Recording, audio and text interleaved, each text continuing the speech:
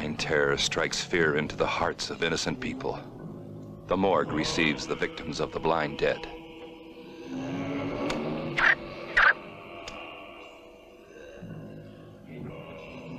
There's no escape from the blind dead. They are the Templars, devil worshippers. A death cult that has risen from their 1,000-year-old tombs to begin a horrible reign of terror. Please wait! Pop, look over there!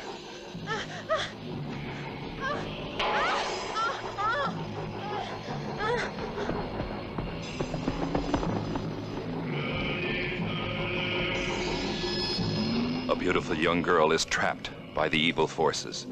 No one is safe from their curse.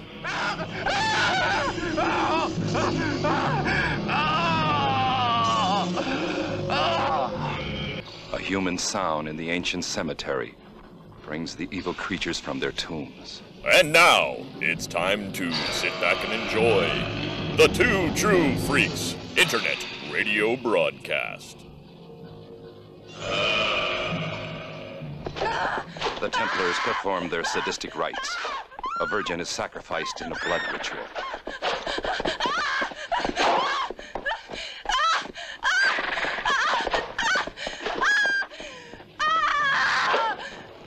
A fiery death for those who can't escape the blind dead.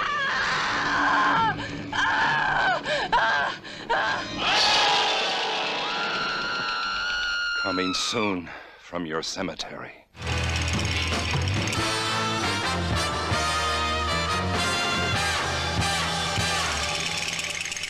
Chris Honeywell is an internet loudmouth. Do I want to see vampires, mummies, or zombies? Or maybe just a good satanic cult movie? Hated and reviled by his few remaining friends, he catches the attention of Thomas DJ, perhaps the world's most cunning supervillain. Ensconced in his ultra-scientific hideout, with only his robot army and stunning assistant to keep him company, DJ springs into action. What is this idiocy? Virginia, use the molecular transmigration beam to bring this fool to me!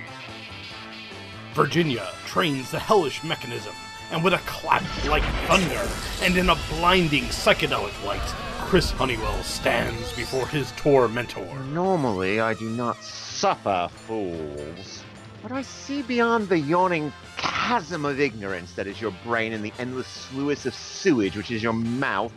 They form a basic animal intelligence that I may be able to mold to my own devices. Okay. Therefore, in my mercy, I offer you two choices. Instant, painless disintegration, or you study grindhouse movies at my feet now! Choose!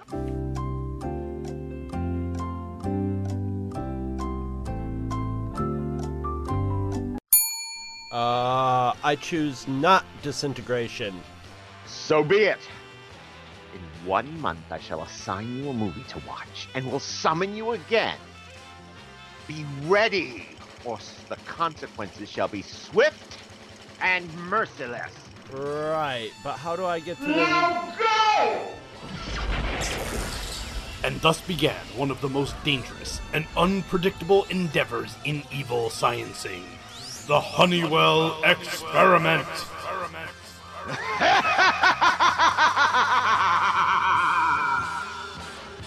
Virginia, summon the subject.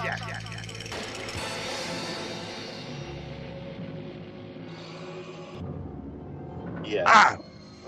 Okay. I'm a sucker. I'm an idiot. Virginia wants to strap me up. I'm gonna say okay, right? But this is not funny. I've seen enough movies. I don't like the guys in the robes. Just getting into the mood, monkey. My hands are going numb. So, we're back after a while. And the reason we haven't been on for the last couple of months is because we went on a fruitless search for Night of the Bloody Apes. Holy cow. Then we went on a fruitless search for the film it was a remake of, Doctor of Doom. It's goddamn ridiculous. It's torture. It's torture. I can't understand how I could not find copies of and Virginia, you know, smack maybe with the switch, will you? I tried. God knows I tried. Know, we both tried, and we couldn't find it. So in desperation, I said, "Do you want to talk about something that doesn't get talked about a lot, which was the Spanish horror boom of the 70s?" And to do that, we decided to do one of the most famous films in that 70s horror boom. Armando Ozono's Tombs of the Blind Dead, or La Noche de Terra Ciego. And this was right after the Franco regime fell in 1972. And Spain went a little nutty for horror for a couple of years after that. That sounds about right. Yeah. Maybe relaxed a little bit on some of their. Yeah. So, but this started a series, like a quadrilogy of horror movies, which really aren't a series. They're more like 4 different takes on the same theme. They just use the same. It's like is it like Hopping Vampires, where it's just like the same monster but different? Yeah. It's Zombie Vampire Nights. Yeah.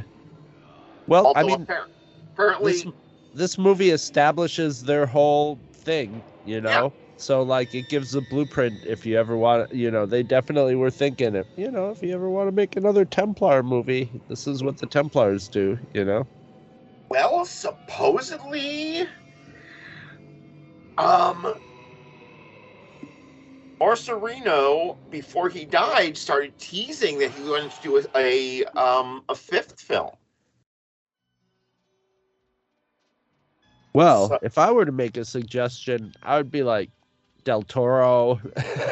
Yeah, well, no, he had teased it, and there have been actually many unofficial sequels, and we'll get to that. Who's the guy who did The Witch and Lighthouse? Eggers could do a great Templars movie. Robert Eggers actually has an interesting project.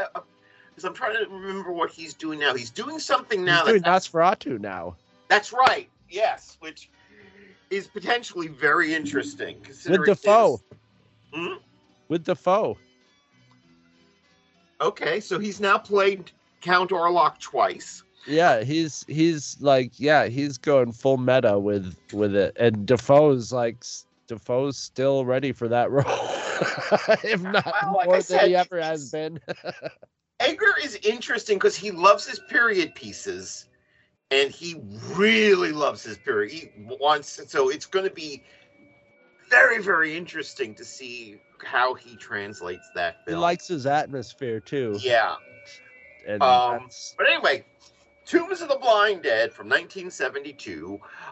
We saw a bizarre cut of it, which it took me a while to figure it out, but then I realized that what it was the Spanish cut, but with the American dubbing, and the American cut was shorter.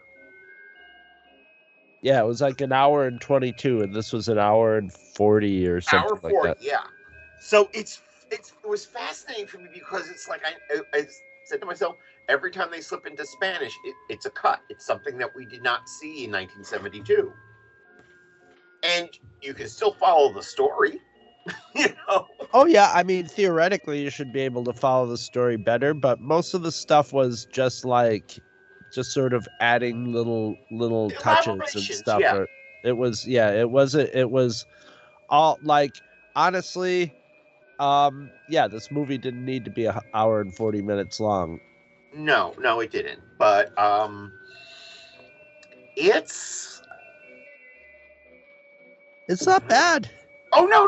And the thing is, I wanted to say is that people talk about the giallos at this time and Italian horror that leading into the 80s. Well, the Spanish horror movement did not have as long a lifespan. It is just as stylish, I think. Yeah, Just I mean, as- there's bad elements of it, but Mhm. it's a good bad. It's Yeah, I'll tell you what they should have cut out, though, because it added nothing whatsoever to the plot. The adventures of was it Veronica is the characters? That was the hardest part of the movie, and Yeah, frankly, Virginia though, with this kind of dies. movie, if they're gonna do that, better to do it at the beginning and get your expectations low. Because I was like, once she ditched him and she was there, I'm like, boy, is this just gonna be her running from these guys for the whole movie? I hope not. But then I'm like, well, they introduced enough characters to like come, so she's probably just gonna get killed, which is what happens. But it Which is what takes happens, a long but no, time. but the whole segment after she dies, when she comes back as a Zombie, vampire, something. Yeah. yeah. Yeah. That could be cut out whole, but then again, it's like it's probably because of those scenes that the film got picked up for a release here in America. So it's like keep the hot girl. I mean, what was up with that morgue attendant? Well, that's the most. Yeah. Well, once they're away from the. I mean, like when they're in the country, it's got a very Spanish feel to it, you know. But when they're in the city, it's got more of a giallo feel to it. Like, except a giallo wouldn't explain. They felt the need to explain the flashing red light, which I just thought was cool. I'm like, oh, that's a nice touch, you know. And I got to admit that the sequence where the assistant is hiding from Virginia the zombie, not you, Virginia, is actually pretty cool. Yes. There's cool stuff even in that. The scene where the assistant just before that is playing with the mannequin head and has the eye in it, and the eye and she's moving the eye around as she's adjusting it, and it's moving and it starts with a close up of that, so you like one of the Templars. Very giallo feeling, very Italian feeling, and nicely done, and very creepy. It almost at first I thought when that scene came up, I was like, is that somebody else that was killed that has come back? But because it's only Virginia that comes back. I know they never did. They never did fake Eric Estrada. Yeah. Eric Estrada comes back. Yeah. I was kind of looking forward to him chasing him around for the last half of the movie, but last third of the movie or whatever.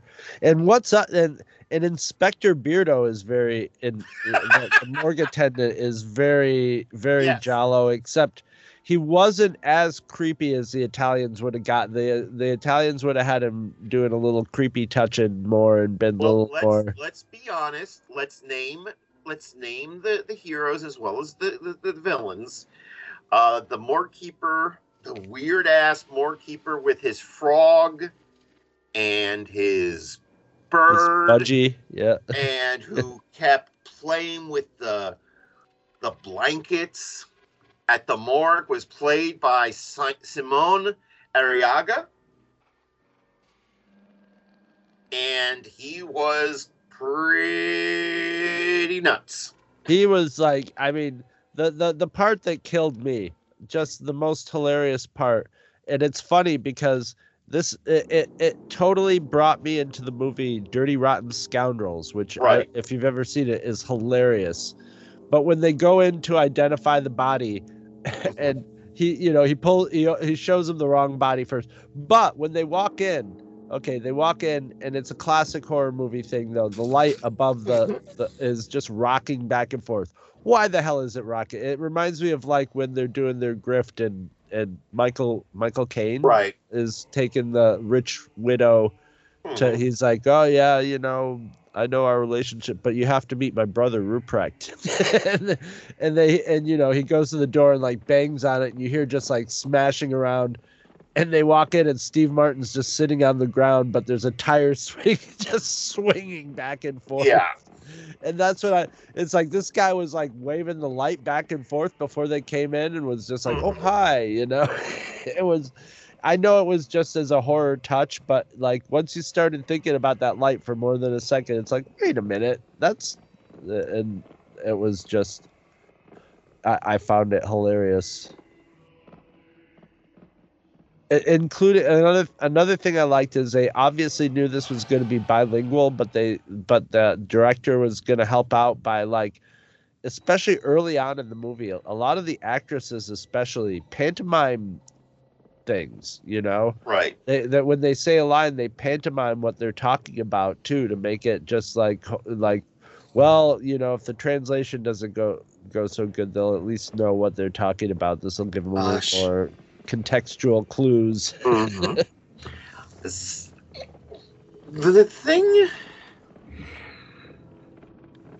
it's really fascinating what kind of sticks with you in creating these characters. I saw this first for a long time ago. Went back before digital broadcasting, when we still had, like, we were doing terrestrial signals. This seems like a chiller Channel 11, you know, with just a few boobies cut out. The first time I saw this was on Elvira's movie Macabre. Because we were getting a signal from a TV station in Washington, D.C. that was showing that on Saturday nights. But it was like very... depending upon how the weather was, it could be like a little more than dots, you know? Yep. But that time I actually saw it at a pretty decent resolution. And what's interesting is what, to me, stuck in my mind. And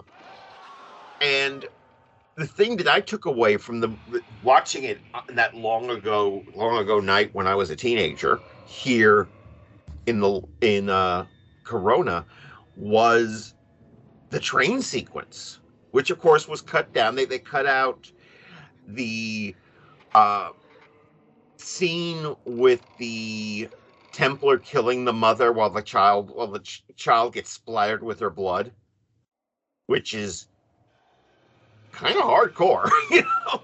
Well, yeah, and then they crowd in on the kid too. Yeah. No, like that little girl was getting splashed with blood. I was just like, oh, geez, yeah, this is just natural reaction there.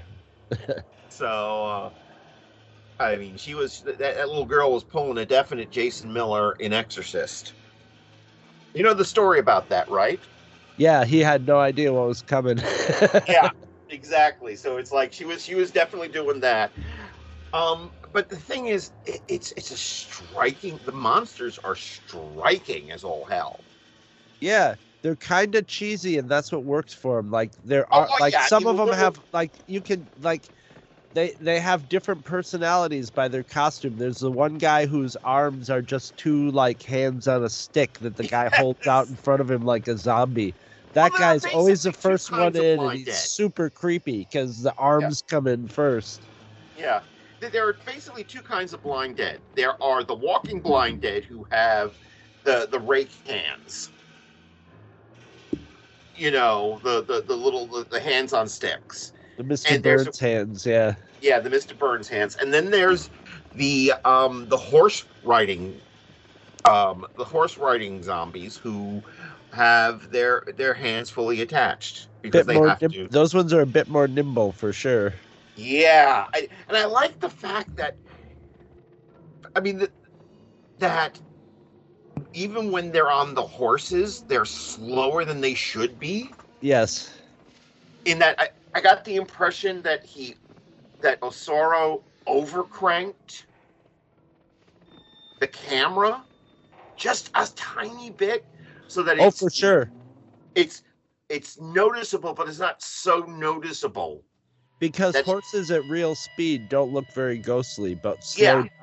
slow down, and he also draped big pieces of cloth over them Right. to To hide the fact to that they billow weren't out. decaying. that they weren't skeletons. Yeah, but definitely they had to do them in slow motion to get it to be. The thing is that he didn't overdo.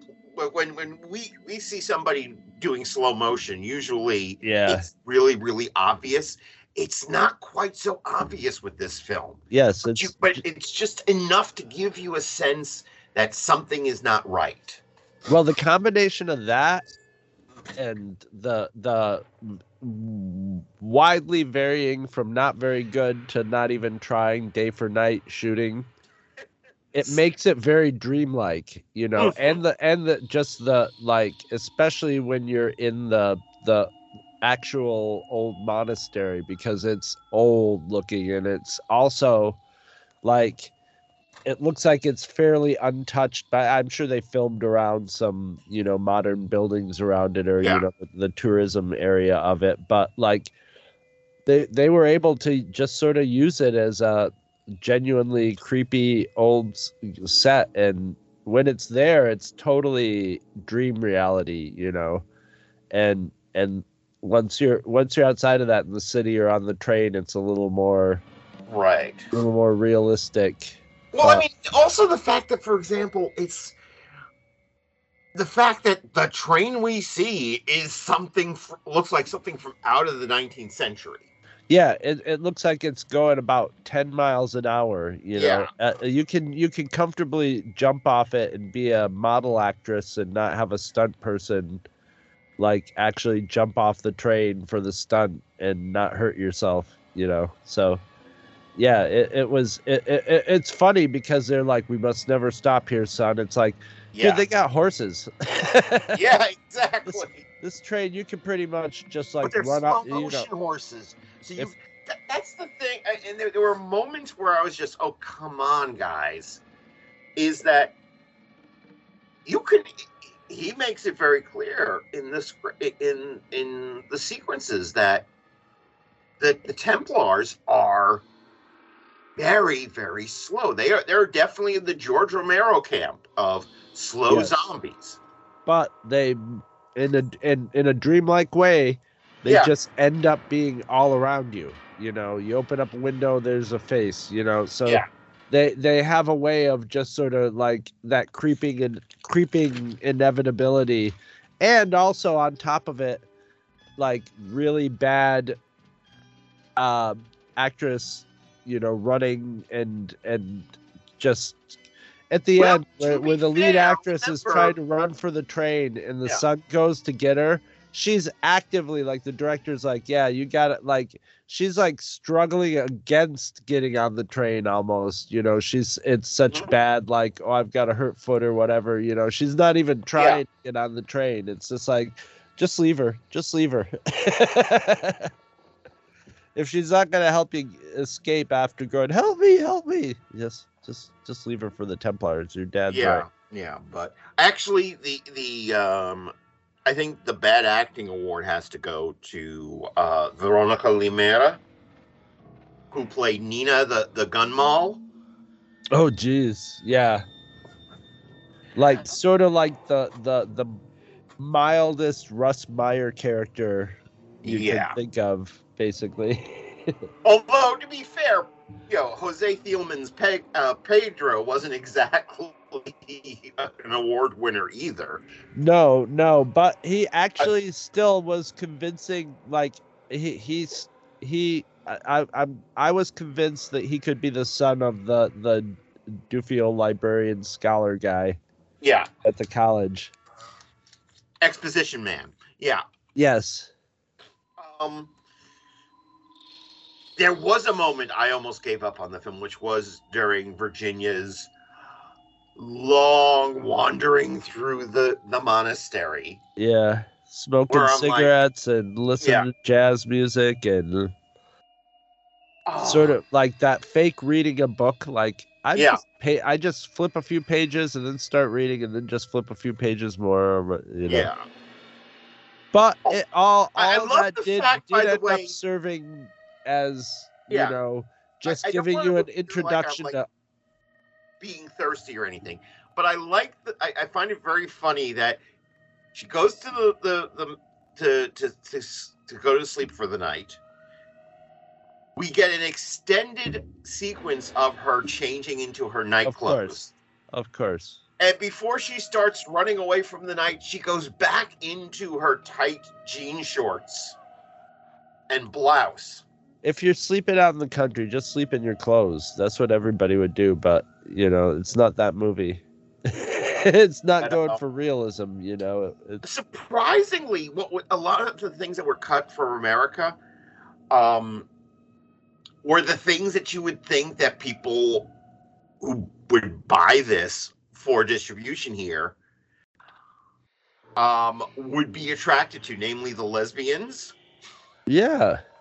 And the rape scene, which is not in the initial American print. Of course, the initial American print was even more butchered than the print that we kind of saw with the stuff added back in. Get this now, because what was hot in 1972? Oh, well, satanic cults. Something else. Something that was a film series that was super, super, super hot in those early 70s. Death Wish? No. I give up. Planet of the Apes. Oh, okay. I have no idea where you're going with this. This film was presented to American audiences as Revenge from Planet Ape, with the flashback sequence taken out whole and replaced with a voiceover at the very beginning explaining that this is a post-apocalyptic world. And okay, undead, the Templars are actually deceased intelligent apes.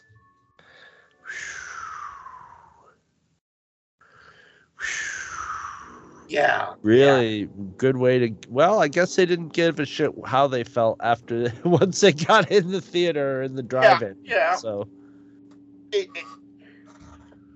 But the thing is like, there was a period when I was younger where I just like fell down a Spanish horror hole, which sounds very rude, but you know what I mean. Yeah. There's another film which I might show you one of these days called A Bell from Hell. Ooh. Which is similarly just very kind of dreamlike and weird and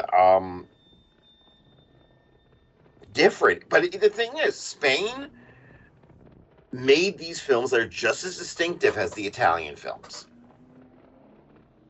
And I think this film is as distinctive as they come. It's very just the sound design with the kind of off-mark footsteps. Yeah, it's like a lot of just simple drums, but then a lot of like sort of found sound metal. Like not like metal, like heavy metal, like pieces of sheet metal being raked. Well, there were moments when I was thinking, were they trying to do Goblin? Maybe, and it ends up sounding like a lot of more. I think this is pre Argento teaming up with Goblin, so that could just be the fact that that's an association I make. The music was by someone named Anton Garcia Abril. There was stuff like Can was coming out around this time, and krautrock and weird experimental synth stuff. And this definitely, it doesn't sound as good as Goblin. It's not as rocked out as Goblin, but it has that sort of, that dissonant Suspiria sort of sound to it. Yeah, I like it. I mean, there's a lot of stuff these days that's very much more reminiscent of this than there was then, you know. Right. I do think we both agree that in its original form, in its Spanish form, it's 140 minute 140 minute form, it's too long. Yes. And the thing is, of course, what I would shorten is like I said, I would get rid of the whole first half of not get rid of the first whole half, but that's where I would do the cutting. Go ahead. I would do most of the cutting in the first half of the movie, you know. See, I kind of disagree with that. I would definitely condense the wandering around the monastery. But the other thing I would do is I would remove the rape sequence because rape sequence doesn't me off. It doesn't add anything to the. I mean, the fact that like that they like had a lesbian thing in the back that sort of colors the relationship between the three characters, you know, and stuff like that. But the rape scene really doesn't do anything except be the like, you know. I mean, it's the 70s. It's just functions as the like we're gonna have nudity, so what we're gonna have a rape. You know, a full, once again, a full pants on. Sure, I mean, Lone Fleming, who played Betty, the main character, during that moment, I actually felt kind of sorry for the actress because I think that Fleming was trying to create some nuance with her character. The idea that she's a closeted lesbian, and something bad had happened to her, apparently with a man. So probably some sort of rape or abuse. You know, that's hinted at too. So and it's like she's afraid to come out, even though she's more attracted to women than men. But she's also afraid to fully commit to Roger being her beard. But she's still willing to steal him away from her friend. Yeah. It's an interesting, and then all of there's a sudden stuff to chew on in that, you know, in that dynamic for sure. Yeah. And there's some interesting, the idea that she's a business owner. And I kind of liked the interplay between her and her assistant. So there's a lot of interesting things that Fleming brings to the table when interpreting this character. And that goes out the window the second Pedro forces himself on her. Yeah. And it's just there, you know. Yeah. So... And it's funny because it's sort of, but, you know, he pays with his life immediately. Yeah. But it would have been more effective if you sort of sympathized with him, you know? Because you do sort of sympathize with the character because he's supposed to be this bad smuggler, and then you meet him and it's just like, oh, they're just a bunch of doofy kids, you know? Oh, well, no, he was definitely not a kid. He was... No, but they're he was like... the oldest looking of the... the quartet. I think he's a 35-year-old trying to play a 20-something-year-old, but but they're basically just a bunch of doofuses that are like want to be badasses, and he's very like insecure. The fact that he's like, this is all I need, and he starts flicking open his knife. I'm like, oh. Yeah, well, and he's also like peer pressured all the time. They're like, well, if you're afraid, no, I'll go. He's instantly peer pressured, so you could have a little bit of sympathy for him when he gets killed, but they have to like set him up as a rapist too. And and that kind of whatever nuance that has been set up is totally erased by the fact it's a negative. So that could I mean, there's definitely stuff in the second half that could go to trim it down, but like they could have trimmed it down under an hour and 20 minutes too. Yeah, no, I would have cut out Zombie Virginia Hole. Yeah, But yeah. She contributes nothing. Nothing to the story or to the tension of it. Yeah, it's like. Well, there is that nice. It's a nice scene though. The nice scene with the row of mannequins, and they probably just didn't want to get rid of it. But Yeah. you know, But you no, gotta kill your babies. The funny thing is that if I recall correctly, the idea that the bite of the blind dead confers a kind of zombie virus onto their victims is never explored again. No, you have two other victims that Oh yeah, no, I'm talking about in the 3 films following. Oh, okay.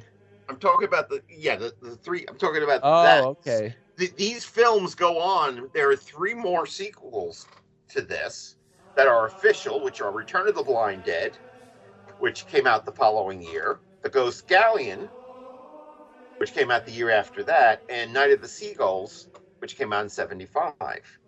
There's also an unofficial sequel. He says in air quotes, directed by John Gilling, called La Cruz del Diablo. Okay. Which was basically told. Was basically Osorio said, "You take that back. They're not Templars." You know, but that was what the implication was that Gilling had meant. But what's interesting is there seems to have been probably tied in with the fact that the film suddenly became widely available on DVD and Blu-ray in the aughts through Anchor Bay and Blue Underground and Synapse Films. There was a small revival of interest in the Blind Dead series. And so we had a fake film trailer for Island of the Blind Dead in 2015, co-directed by Emma Dark and Merlin Roberts. We had Curse of the Blind Dead in 2021 from Raffaele Riccio, which sucked, apparently. And of all things, from Full Moon Features, Chris Alexander's Scream of the Blind Dead, which includes Lone Fleming narrating and is supposedly really good. Oh. It's like it's a short film. Instead of a horde of Templar knights, it's one female Templar stalking one victim. Okay. But supposedly it's really good. And in 2020, we got an anthology of short stories titled The Blind Dead Right Out of Hell. So it's they have a long reach, not just because they're holding sticks with hands on them. Well, there's a lot of potential with them. You know, Yeah. It's got vampires, zombies, and satanic cult. Although to be fair, Osorio would tell you, he frequently would say in interviews, no, they're not zombies. Stop calling them zombies. They're mummies. Okay. He insists they're mummies. Okay, that's okay. Well, throw mummies in there too, but they've got a lot of elements of zombies. The way they slow moving and well, that's mummies. So are mummies. Yeah, no, hey, you know, throw it all in there. It's got a lot of different things working with it, and they've got a whole story. They've got a way that they act. Mm-hmm. You know, they've got the whole lore. It's all established, and it's good to go. You know, it's just going to be as good as the writing, and acting and directing. But yeah. Hey, now, Osorio did Osorio. I will get it right. I will try to keep it consistent, people. I'm sorry for the mispronunciations. He did a couple other horror films. And in fact, Des and I are scheduled to review his sea monster film, The Lorelei Grip, in a future episode of Dread Media. But this is his legacy. And once again, though, the thing to keep in mind is this was another one of these directors who did a lot of different shit. He was a Western director before he started work on the Blind Dead quadrilogy. And I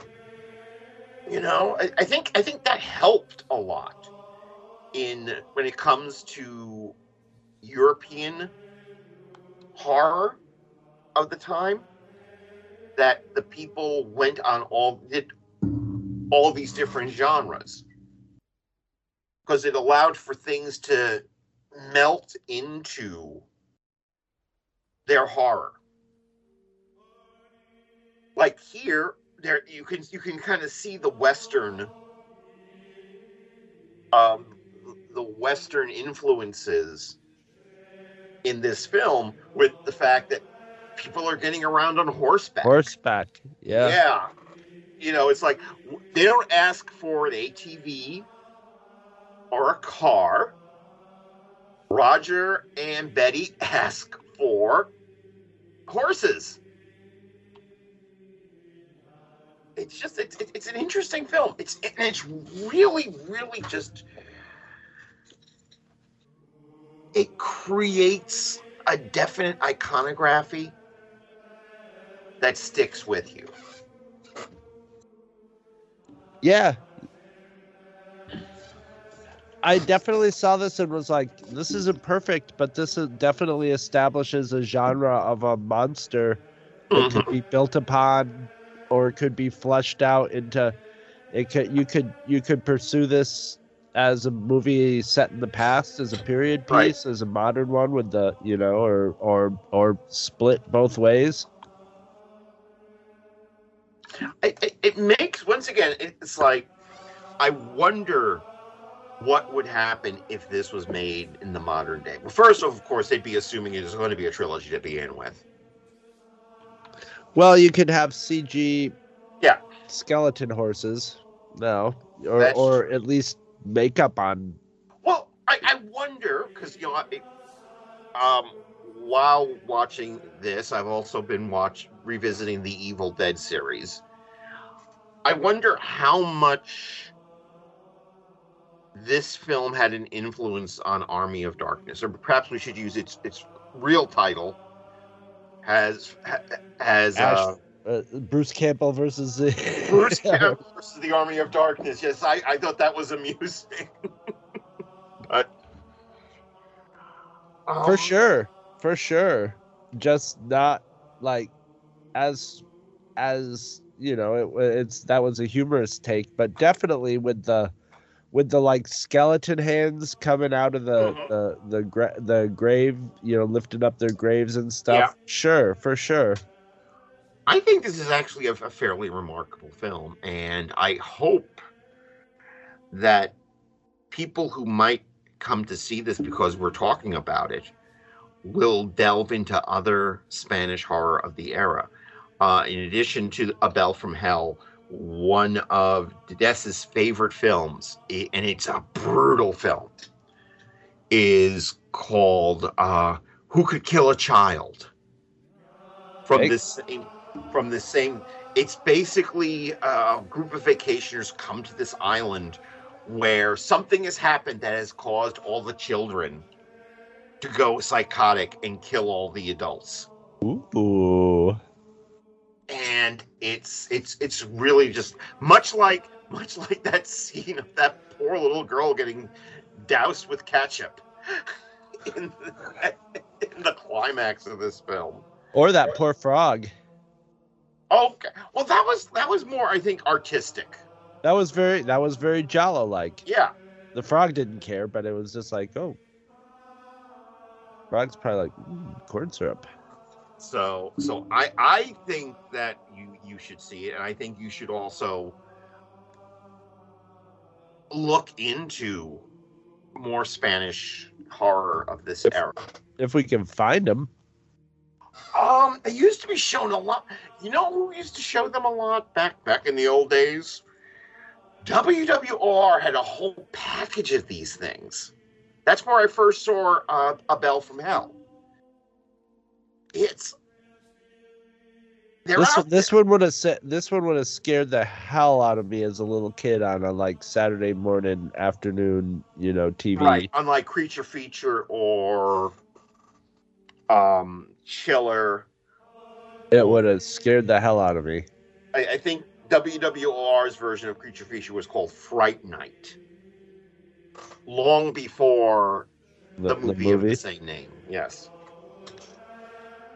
But yeah, no, it's really, I definitely say see it. I'm glad that it held up because, when you haven't seen something for a long time, you worry that you were remembering it through the rose-colored glasses of nostalgia. But this thing holds up because, it's just very striking. Yeah.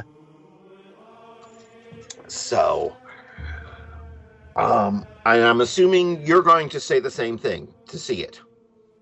I would definitely recommend it. It's like a new genre of monsters for me. I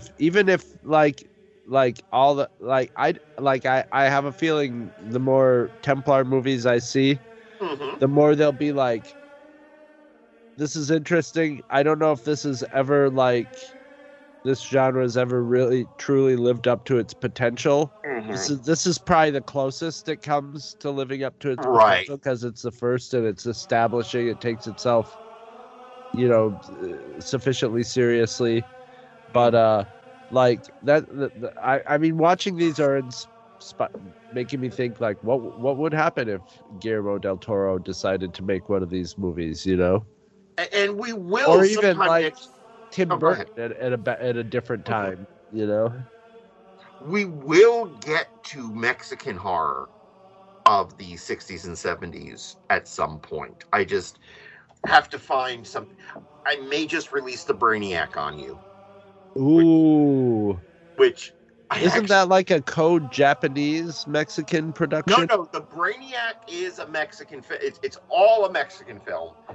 And that's where the monster's a balloon, isn't it? The monster has a balloon head, yes.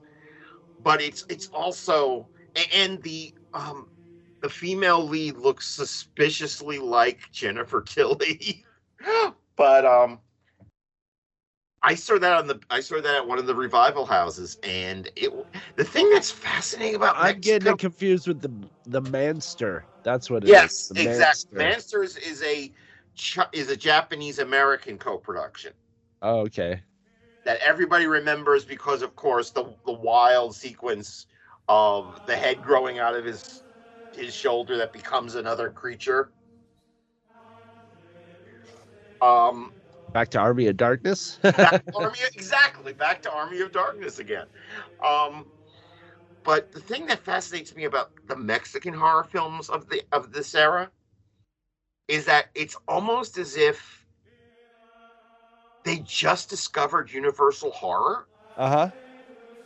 And so many of the Mexican horror films of this time, the ones that don't involve wrestlers, have a weird sort of, you get a weird sense of it being both in the modern day and in the past at the same time. And there's just some, we'll get to that probably sometime this year, because I think it's another interesting kind of weird area that horror kind of blossomed for a while.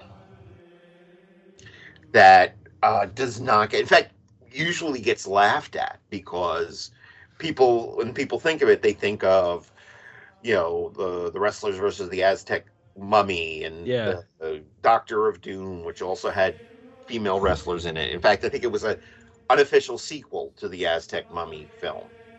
I always think of Coffin Joe. Coffin Joe isn't Coffin Joe isn't from Mexico. Oh no. He's Oh. Brazilian. Oh. That's a whole nother.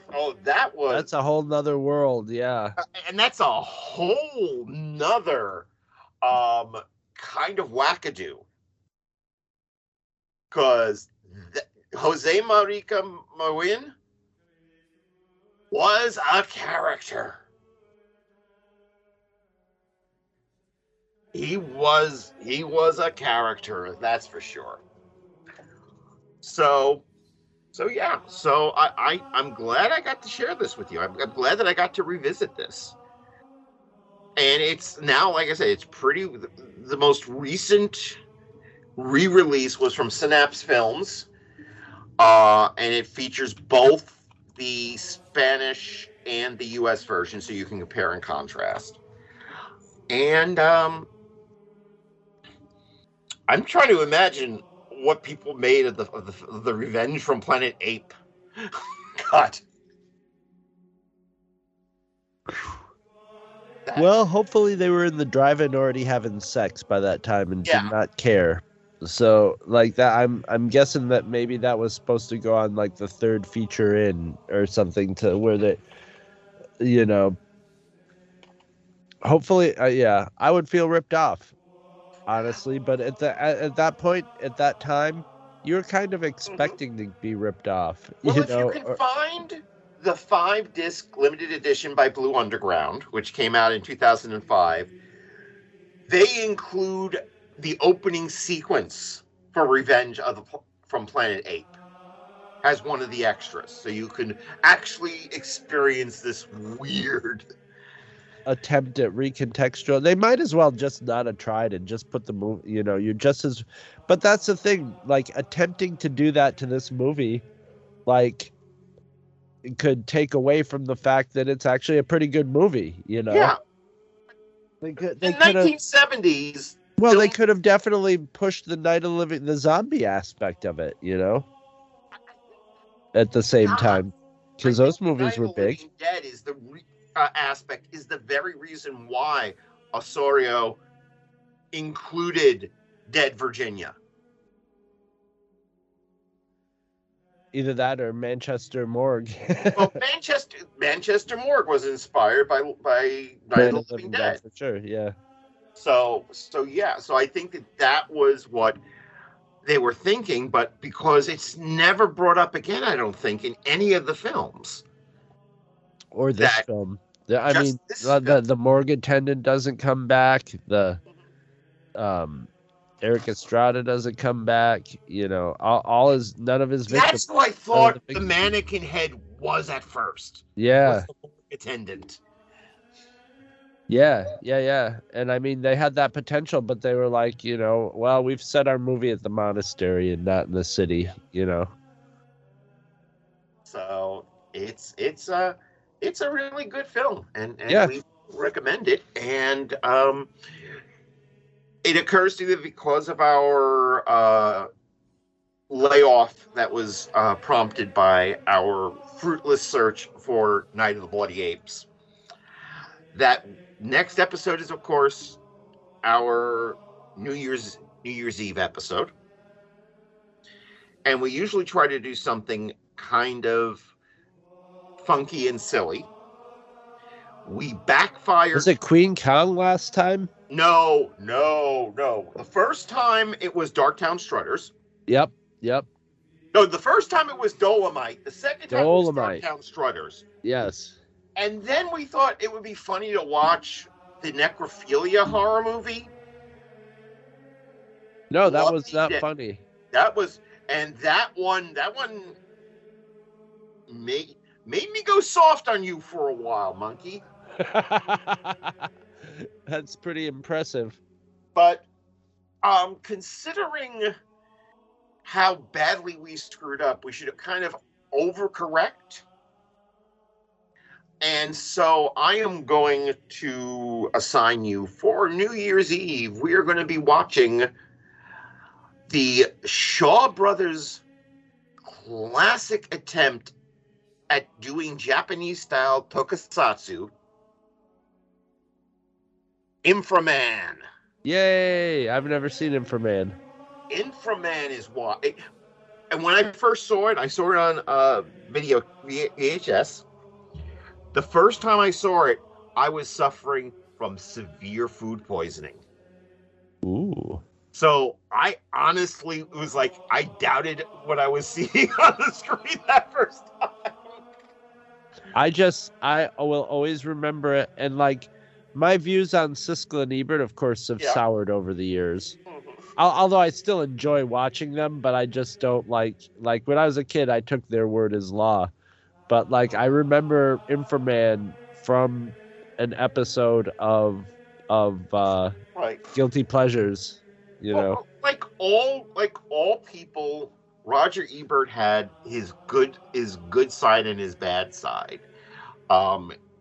He was unreasoningly harsh on horror as a genre. Horror and violence. He did not. He and Siskel did not like horror and violence. And Siskel was more prudish about sex than Ebert. Ebert, if you put some big boobies in the movie, Ebert was suddenly paying attention. Remember what Roger Ebert wrote? Yeah. He was a film for your buddy Russ Meyer. He hung around with Russ Meyer because he liked being around ladies with balconies you could read Shakespeare from. Yeah. So you know, Roger Ebert had his weaknesses where he would be like, I don't know, I don't think this is destroying the moral of youth. It's putting boobs in my face. Yes. So he was very harsh on violence. He was very harsh on horror, but he was a big proponent of science fiction. He loved science fiction. Yeah. To the point where one of my favorite films of all time, which of course comes outside of our remit, although we've already broken our remit once, Dark City. He loved that film so much, he did a commentary track for it. Oh, wow. Well, sometimes a horror movie would slip through it, even like Dawn of the Dead. I remember him saying, like, don't take the kids to this, but this movie is, and Siskel was like, yeah, it doesn't quite make it for me. It's just too bloody. And Roger Ebert was like, it's bloody, but it's there for a reason. You know, he was like, it's there for a reason. But it had to be something like an established, not an established classic, but when you see Dawn of the Dead for the first time, you have to admit that it's like a powerful piece of filmmaking. Although it's funny watching stuff like that in this day and age, because every once in a while we have visited things that were considered forbidden fruit when I was little Tom. Yes. And the gore is actually not, and you know, like in Dawn of the Dead, the gore is not really that impressive, with the exception of the helicopter zombie helicoptered off. Yep. But the guy getting disemboweled at the end is pretty set piece-ish. I think you're confusing that with Day of the Dead. No, Dawn of the Dead has Tom Savini get pulled off a bike when the bikers come in and gets his. I've got Tom Savini's book where he goes into detail about how many condoms they had to do for his intestines. But like, it wasn't the gore film that people like portrayed it to be. Maybe it was at the time. I mean, it also got an X rating, basically. Look at that original Texas Chainsaw. Yeah, hardly any blood in it. There's hardly any, for everyone talking about how gory it is, you look at it, it's just tense as all hell and just brutal. It's the way it's filmed and the way it's presented. Yeah. Like the way when he whomps a guy over the head, drags him into the house in behind several doors and slams the doors all in like the space of like 3 seconds. Mm-hmm. It's one of the great jump scares. It's not graphic. It's one of the great jump scares because it happens so quickly. You're like, oh, what the hell? What the hell just happened? It plays out like reality, and you just sort of see it from one point of view, and it's just like it's intense. And watching the movie was a tense experience, so it equated out to gore. The same thing with The Exorcist. Yeah. You know? Well, the thing about The Exorcist, for me, the scariest parts are not Linda Blair in the makeup throwing pea soup out her mouth. Yeah.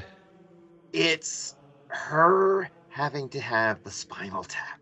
Yeah, that's horrific. That is true. Like, And that's was one of the genius things in that movie is having like real life horror.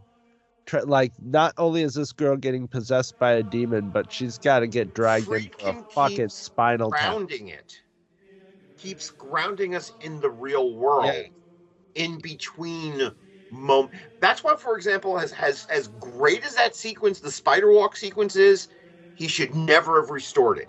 It was that should have been a cutscene on the DVD. Yeah, exactly. See it out of curiosity and stuff. And he should never have, when he did the director's cut, he should never had done those flashes of the white monster face. Yeah. That you see every once, because he claims they're subliminal. They're not subliminal. They're very liminal. If they were subliminal, we wouldn't be seeing them in the movie, and you can see them in the movie. It's just like the subliminals in Fight Club. The other reason why I think Texas Chainsaw has the reputation it still has is that it's made so cheaply that it has what I like to refer to as a home movie vibe to it. Yeah, and the acting is good.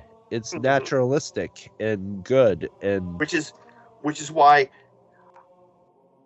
that they should. Okay, Tobe Hooper knew they should never make a sequel, which is why when they gave him money and said, "We'll let you do other things if you do a sequel." Cannon's here's some money. Here, do 3 films, one of which has to be a Texas Chainsaw sequel. The other 2 you could do whatever you want. Tobe Hooper decided to make Texas Chainsaw 2 into a comedy. Yeah, I think he saw. He knew there was I think he saw Evil Dead 2 and was like, "Oh, okay, that's where we're going. I'll have some fun with this." I think he knew, much like John Carpenter did, that that the movie was a done in one. John Carpenter knew Halloween was a done in one. Yeah. And the only reason he managed to spit out a script for Halloween 2 is because they were saying somebody else was going to do it. Yeah. Someone else is going to do it. And he's like, okay, I'll write the script. And he figured it was a way to get one of his friends a directing credit. Yeah, and then you could tell he had the idea, well, we'll do it as a different movie every year, just a Halloween horror movie. That's what he wanted from the start. Yeah, and they just... Poor John Carpenter, like, he's gotten to that point where now they fucking realize who he is, and that, finally all these years of me going, this guy is like one of the best filmmakers ever, Still, there are films of his that are held up as classics that I do not like at all. But such as what? In the Mouth of Madness. Oh, okay. I see what he's trying to do with it. He's just not doing it well. I think that's gotten more of a reputation because Lovecraftian horror has had a little bit of a revival, and that's his most Lovecraftian sort of thing. But the thing about that one, like, that's like, I always hold that in his like middle. Like, I saw that in the theater with zero expectation and was like, that was fun, but it's not a masterpiece for sure. You're right. Carpenter's best work is visceral. It's very, Halloween and Escape from New York. They're visceral films. They're films where you can feel the grit and the grime. Yeah, the Thing. Coming off the screen. In the Mouth of Madness, he's trying to do something he's not really well suited to do. That same thing goes for Prince of Darkness. Prince of Darkness was one I did not like when it first came, and I've grown to like it a lot. But it's also admit, I've been itching to revisit that. It gets better and better. There's more to it. It's just so low budget that it doesn't invite. Yeah. After an initial viewing, it doesn't invite further views. But further views, you go, oh shit, I missed that. Oh shit, I missed that. It's obvious to me that Prince of Darkness is John Carpenter loved Nigel Neal, who was a British script writer who did some really crazy shit. He was I like to refer to him as kind of the Rod Serling of the BBC, because he was working around the same time, and he would do these wild genre things. And a major theme of his was always what we look at with fear is just repressed memories, repressed racial memories going way, way back of encounters with other life forms. And Prince of Darkness is, bald-facedly a Nigel Neal film. It features, I think, one of John Carpenter's great scenes. I have a message for you, and you're not going to like it. Yes. Oh God! But a 90-degree turn. Yeah. Yes, I still think the bulk of that film is unfocused. And then there's also it's got a very improvised sort of feel to it, which is unusual for John Carpenter. He's usually got a pretty solid plan, but like I said, it makes more sense. I still put it in the mids. It's like it's a little bit under In the Mouth of Madness. Right. But it's still in his mids. It's still one of his it's a solid movie, and I think that the lesser, you can categorize the lesser Carpenters in 3 categories. You have John Carpenter being interfered with by the producers. And that's what happened with Memoir of an Invisible Man. And that's what happened with Children of the Dam, which is his worst. Yeah. Worst film. Really? What? I don't know. Maybe the Mars movie might be his worst film. That's another category. That is another category. That is the John Carpenter film where he's giving you what he thinks you want. Yeah, he's like, fine, fuck it. Here, you want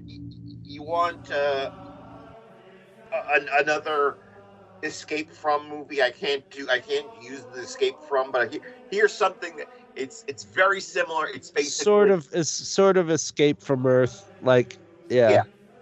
It's Escape from Earth mashed with Assault on Precinct 13, mashed with a little bit of Prince of Darkness in it. And then you have the ones where he's trying to tackle something that he can't really tackle due to either his strength as a director or his lack of budget. And, Prince of Darkness falls in there, and I would say In the Mouth of Madness falls in there. Yeah. So. Yeah, where if he would have gotten a super budget for both of those, they would have been completely probably. It would have been a different film. Let's put it that. I don't think In the Mouth of Madness would ever work for me. And you would think I would like it because it's got it's got a great cast. Sam Neill, yeah. Sam Neill. Julie Carmen, who it's got fucking Charlton Heston in it. Yeah. No, but the thing about Julie Carmen is Julie Carmen should have had a bigger career than she had. Because she was in the Fright Night 2 sequel. She's got those crazy, sparkly eyes. Yeah. But the problem was, okay, so she was the star. She was going to be the star of Fright Night 2, right? And Fright Night 2 was one of 3 films that were in pre-production when the Menendez brothers killed the owner of Live Entertainment. Oh, Jesus. So that film, Prom Night 3, and a couple of others got thrown into development hell because all of a sudden there's no live entertainment. So, but we've gone far afield. So yes, we are going to be doing so we're going to be doing some Tokusatsu. And I love these films where other countries try to interpret distinctly, styles and genres that are distinct to another culture. Yeah. And I figured we might need some help with that, so I've called upon the King of Kaiju. So we are getting a visit from Luke Giaconetti himself of Earth Destructive Directive to help us discuss Inframan, also known as Super Inframan. Good, because I don't know shit about this topic. And until then, go! Oh, thank God.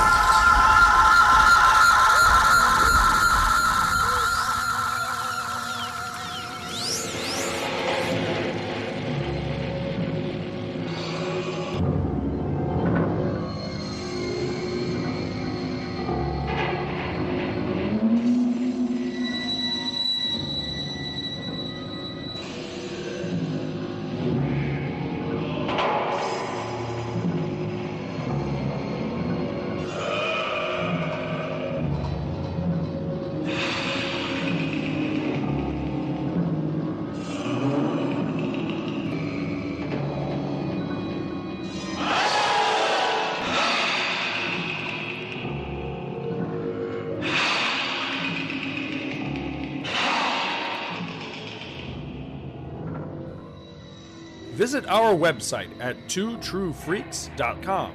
Two True Freaks is always spelled TWOTRUEFREAKS.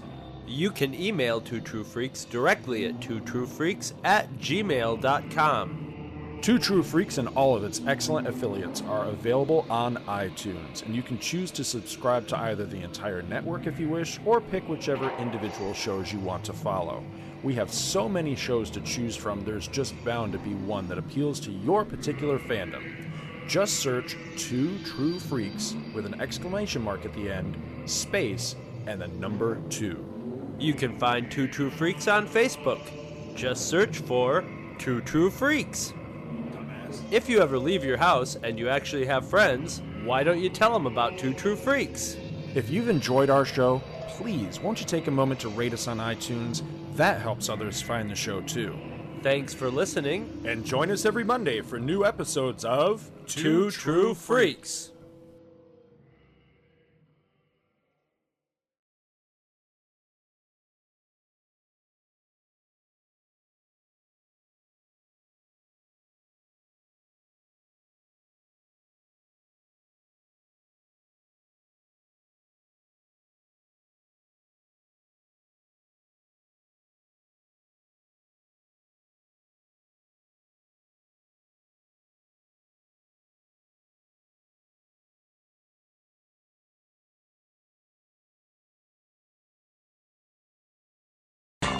Go home! Go home! Bye-bye.